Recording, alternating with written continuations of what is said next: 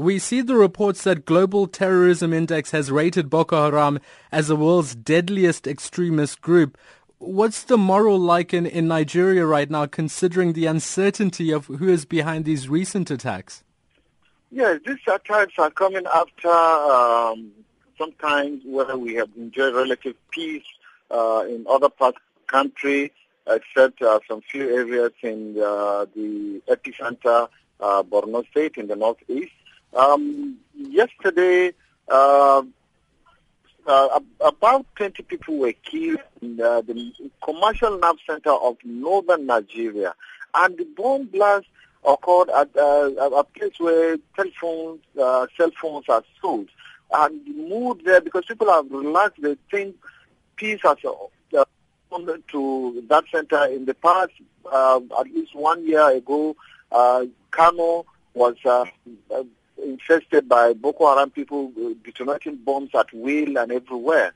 But with, just yesterday's bomb blast came as a surprise, and people are really, really devastated and surprised. People going about their businesses, selling and buying their cell phones, and suddenly young ladies coming in this traditional hijab coming in and ordering to detonate bombs. And the one that happened in Yola was the most surprising. A popular evening market where people sell food, so people that have completed their work for the day go there to eat food before retiring to their beds.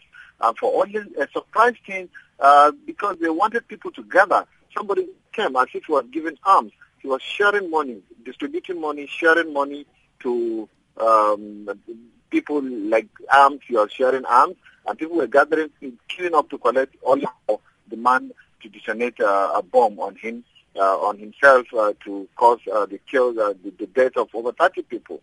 And so this is a new phenomenon. Seen walking as if they are innocent, people walking as if they are innocent, not knowing that they have bombs strapped on their bodies to kill anyhow. And the Nigerian president has told people to be vigilant, particularly now that Christmas festivities are about to begin, and people are going to market to buy things. So people should be aware of suspicious movement. People should be careful as to where and how they carry out their businesses. Well, it appears the search is on for the driver of the vehicle. The police at the BBC is reporting that police are searching for the man who dropped off these suspected female suicide bombers today.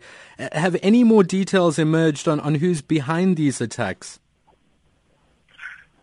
Of course, there is no details as who is responsible, but of course, the way the attacks were carried out is just the same way Boko Haram people have been carrying out. Now that Boko Haram have been dislodged from the main in Sambisa forest in Borno, what they have adopted is the strategy of this suicide bombing. And where you least expect is where they will strike. And unfortunately for us, there were to be CCTV cameras. Of course, the vehicle, because it's a commercial vehicle that is used in conveying passengers from one city to the other, that came to drop people in Kano. If there were to be CCTV cameras, of course, they would have tracked it easily. But now, nobody suspected that vehicle was carrying suicide bombers. And only God knows, because they were not the only two people that were dropped, that detonated the twin bombs simultaneously that were in the vehicle. Only God knows where the rest are, and if they are also suicide bombers, they could just go and strike anywhere. That is why the police is raising their vigilance, and they are asking people to be very, very observant, and where they see any suspicious movement, they should immediately alert the police and inform them. This awareness in the northeast is high, but in other parts of the country, because it's been long, such things have not happened, the military and the police have been recording serious successes, and so people are now relaxed, going about their normal businesses. So they are now capitalizing on that.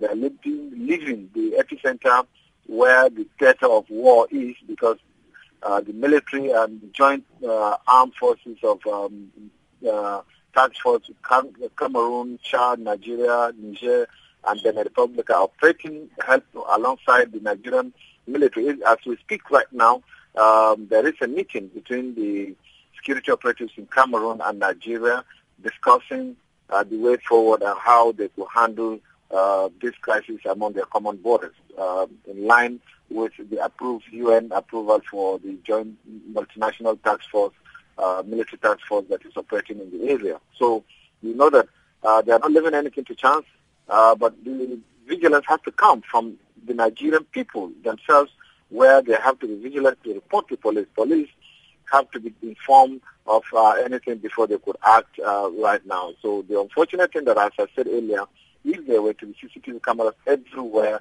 in major cities, it would have been easy. Those who detonated the bombs yesterday would have escaped without being detected.